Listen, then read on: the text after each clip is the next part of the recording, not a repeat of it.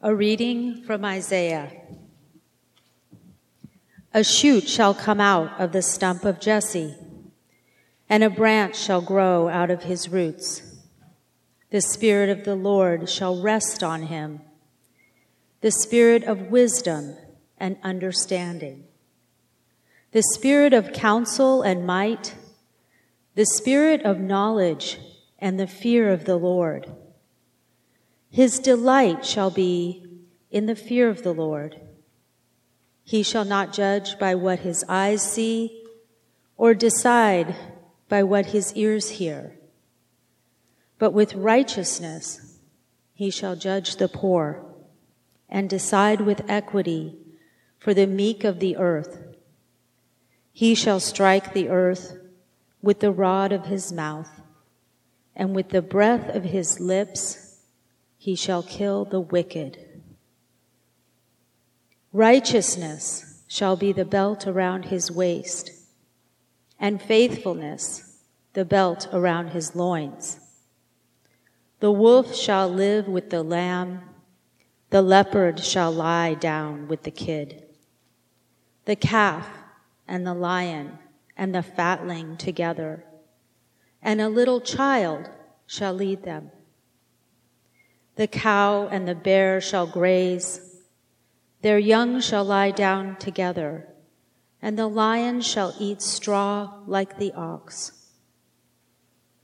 The nursing child shall play over the hole of the asp, and the weaned child shall put its hand on the adder's den.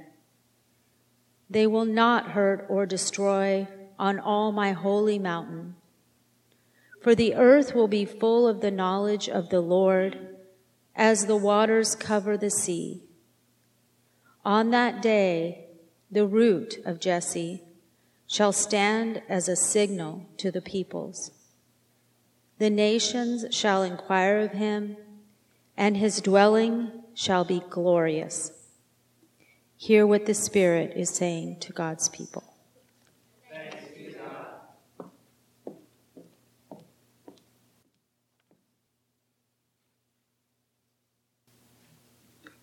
A reading from the letter of Paul to the Romans.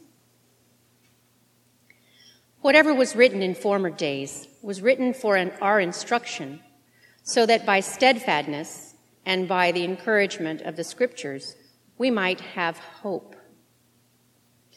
May the God of steadfastness and encouragement grant to you live in harmony with one another, in accordance with Christ Jesus, so that together you may, with one voice, glorify the God and Father of our Lord Jesus Christ.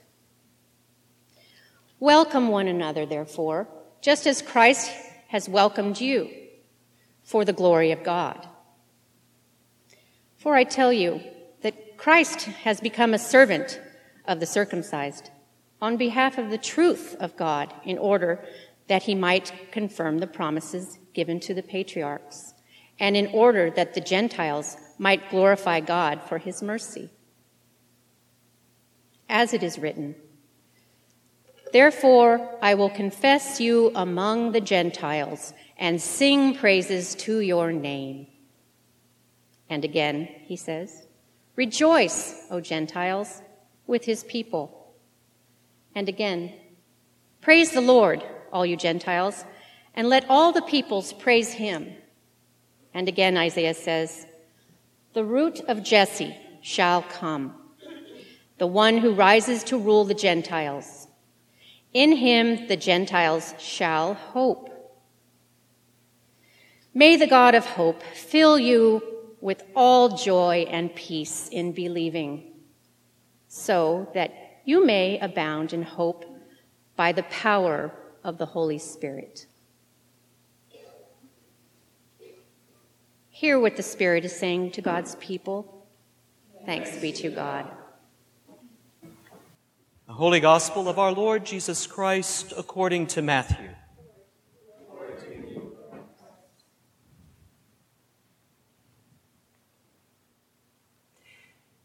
In those days, John the Baptist appeared in the wilderness of Judea, proclaiming, "Repent, for the kingdom of heaven has come near."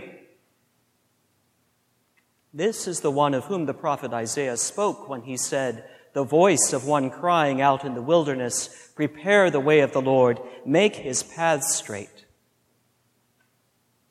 Now, John wore clothing of camel's hair with a leather belt around his waist, and his food was locusts and wild honey. Then the people of Jerusalem and all Judea were going out to him, and all the region along the Jordan, and they were baptized by him in the river Jordan, confessing their sins. But when he saw many Pharisees and Sadducees coming for baptism, he said to them, "You brood of vipers, who warned you to flee from the wrath to come? Bear fruit worthy of repentance.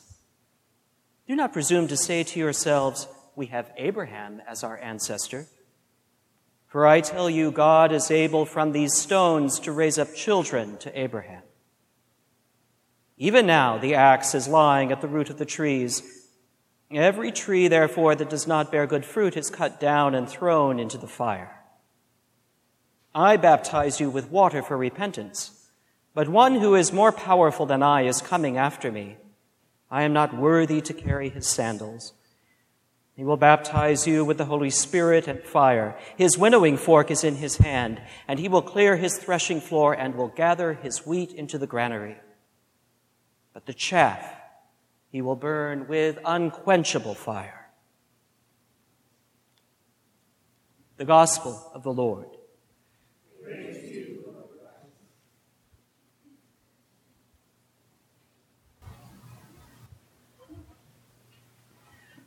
Someone asked me this morning at about 5 minutes before the service, "How are you doing, Richard?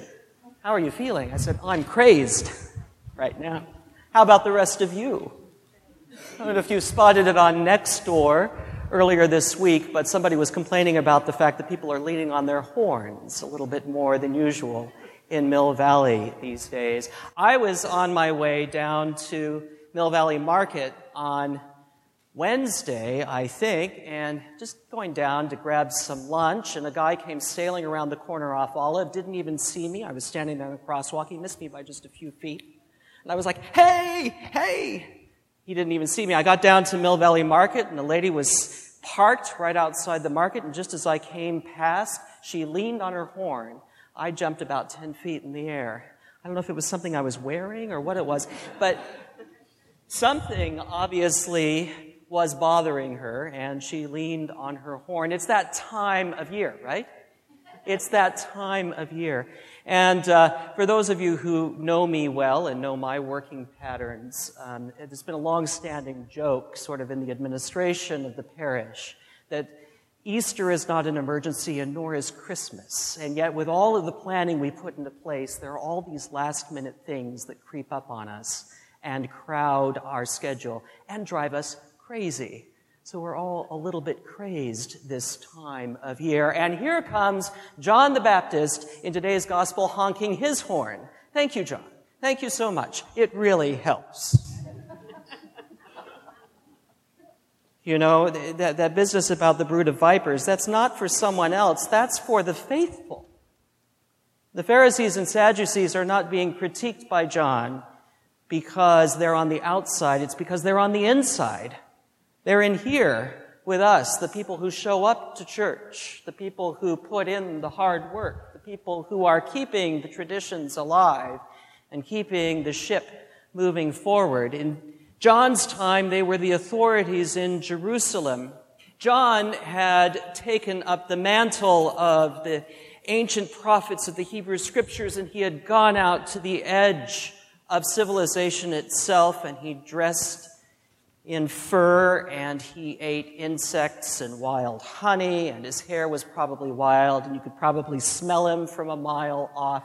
And there he is in the Jordan, saying to the people, "Repent. Come and be baptized." And the curious thing about it is that the people came, and then the religious authorities show up. Probably not because they want to be baptized. They want to know what he's really up to. What is he doing out there? And why does he have the people so captivated? We might say John the Baptist was a political figure that we would like today. He's that kind who is calling the people in power to account. He's the kind that the people on the ground will respect and follow.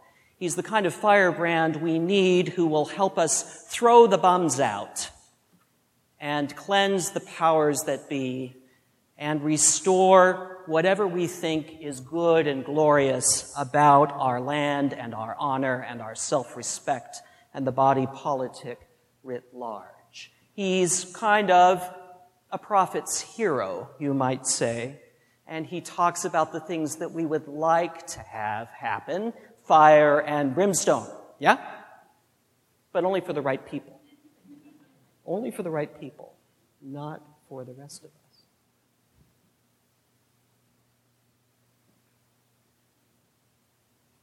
The interesting contrast with that is today's reading from Isaiah, which we as Christians always hear through the lens of our tradition about Jesus. But when it was first written, the ancient Israelites were on the threshold of complete dissolution. The Assyrian Empire had taken over the northern kingdom completely. It was overrun. And the southern kingdom, including Jerusalem, had become a vassal state. And I'm sure in the back of their minds at that time, they could see that the army of the Assyrians could march into Jerusalem any day now, and it would be the end. And in fact, in Isaiah's time, that's exactly what happens. And the people are taken into exile in Babylon for at least 3, if not 4 generations. It is on the eve of that sense of dissolution and destruction, when all the horns are honking, and even worse, there's been a major traffic accident, and the world seems to be coming to an end, that Isaiah suggests something outrageous. That somehow Zion, that mountain upon which the temple is built, will become the center of the world. And that the world that is yet to come will be like nothing people can imagine because, as Isaiah puts it in this sort of weird, outrageous imaginings of his, the lion will be eating straw like the ox. The children can play with the snakes and they'll be okay. What is he on about? More than that, what is he on, really? What is he talking about? A world without violence. A world that will be structured on something completely new and different. That the powers that we know and understand and play in every day can't possibly even begin to comprehend. This is the odd hope that we have this second Sunday, this second week of Advent, when we're all leaning on our horns a little or a lot. And it seems like we're all a little bit more crazed than usual. This hope of what has become known to biblical scholars as the peaceable kingdom. It's something that even John the Baptist struggles with. You see what he promises at the end of his prophecy about the coming Messiah, a winnowing fork in his hand, and he will burn the chaff with unquenchable fire. If we look ahead a little bit, later on when John the Baptist is in prison and Jesus has begun his public ministry, John sends his disciples to ask Jesus, "Are you the one?" It's not just a rhetorical twist of phrase. It's a little bit of surprise because somehow Jesus shows up not with a winnowing fork in his hand, not breathing threats of dissolution, not planning fire to burn out the chaff. In fact, he says to John's disciples, "Go and tell John what you see." The sick are being healed. The hungry are being fed. The poor are hearing the good news. Jesus, in an ironic twist, embodies a different form of prophecy, more like Isaiah than that of the firebrand prophets, and even takes John the Baptist by surprise. It's one of the lessons of this Sunday that we will be caught off guard when the kingdom that God has promised breaks in, because it will be nothing like we expect. It will not come with horns a-honking and people getting out of our way. It will come in the acts of compassion and mercy and hope, in restored relationship, wherever that relationship needs to be restored and deepened and strengthened, even in this season of deep angst and growing darkness. It's where the light will come. And above all, the hope. That is who we are called to be as an Advent people, a people of hope, not a people who honk their horns, interestingly enough. The signs of the kingdom are not in our crazed states, but in those quiet moments where souls are nurtured and healed, where we gather together like this as a community and set down our crazed schedules for just long enough to hear our God speaking to us with words of love and comfort, rather than fire and threat and brimstone. To embrace for a moment that peaceable kingdom that lies just beyond the threshold of our deepest imaginings. That is what we are called to do this day, this second Sunday in Advent. And be prepared for a Messiah who is not coming on our schedule or our agenda, but on God's.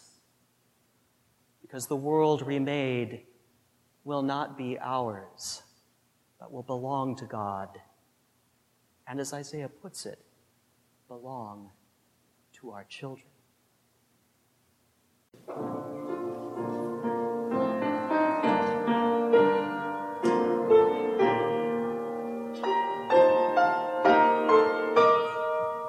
Thank you for listening to this sermon podcast from the Episcopal Church of Our Savior, Mill Valley, California.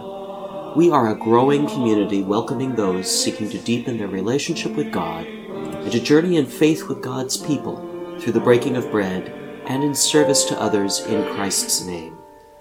You may reach us by phone at 415-388-1907, search for us online, or visit our website at oursaviormillvalley.org. We wish you God's peace.